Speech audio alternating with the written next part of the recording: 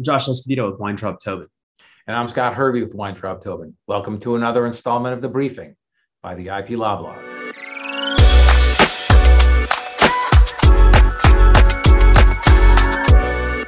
Josh, let's talk about the fairly recent AdWord infringement action filed by 1-800-CONTACTS against Warby Parker, who recently moved into the online contact sales industry. Sure, let's get into it. As you said, 1-800-CONTACTS recently sued Warby Parker for trademark infringement and deceptive advertising practices. While I'm sure almost everyone is familiar with 1-800-CONTACTS, the same may not be true for Warby Parker, although Warby Parker has grown significantly over the last decade. Warby Parker has been in business since 2010, and they opened up as an online retailer of eyeglasses, providing high-quality glasses for a reasonable price. Since then, they've opened up some brick and mortar locations, but I think the bulk of their sales still comes through e-commerce.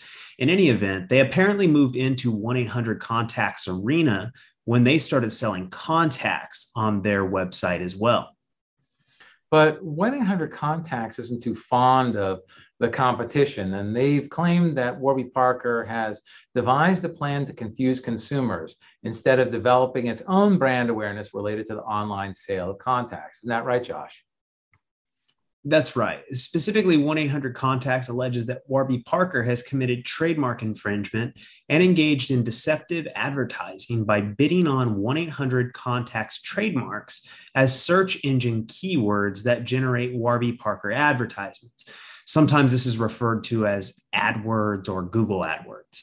And making matters worse, 1-800-CONTACTS alleges that Warby Parker's sponsored ads take consumers to a web page that allegedly mimics the look and feel of 1-800-CONTACTS website, including through use of a confusingly similar color scheme, layout, and discount offering, along with other imagery that allegedly evokes the 1-800-CONTACTS website.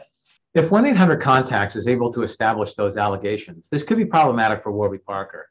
The use of a trademark in the AdWord context has been heavily litigated over the last decade as e-commerce has continued to grow. Essentially, if a competitor uses a third party's registered trademark as an AdWord and it creates consumer confusion, it could be deemed to constitute trademark infringement.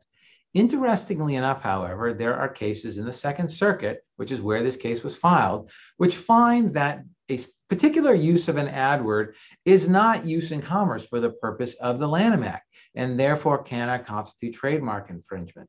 There are other cases in the Second Circuit to the contrary, though. That's right, Scott. So that's an issue that 1-800-CONTACTS will have to deal with. But if they are able to do so, what do you think about the allegations that Warby Parker essentially copied 1-800-CONTACTS website to create greater confusion? That's interesting. That could be kind of like a trade dress case almost. If it's true, it could be problematic for Warby Parker.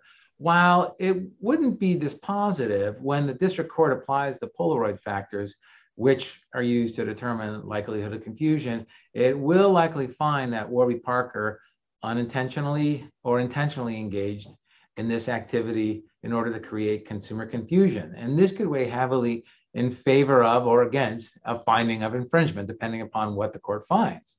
I agree, that's true, but I'm always reluctant to believe that the pages are all that similar. I've seen way too many complaints that allege that the other party's website is identical to the plaintiff's, only to view the websites for myself and see two very different websites.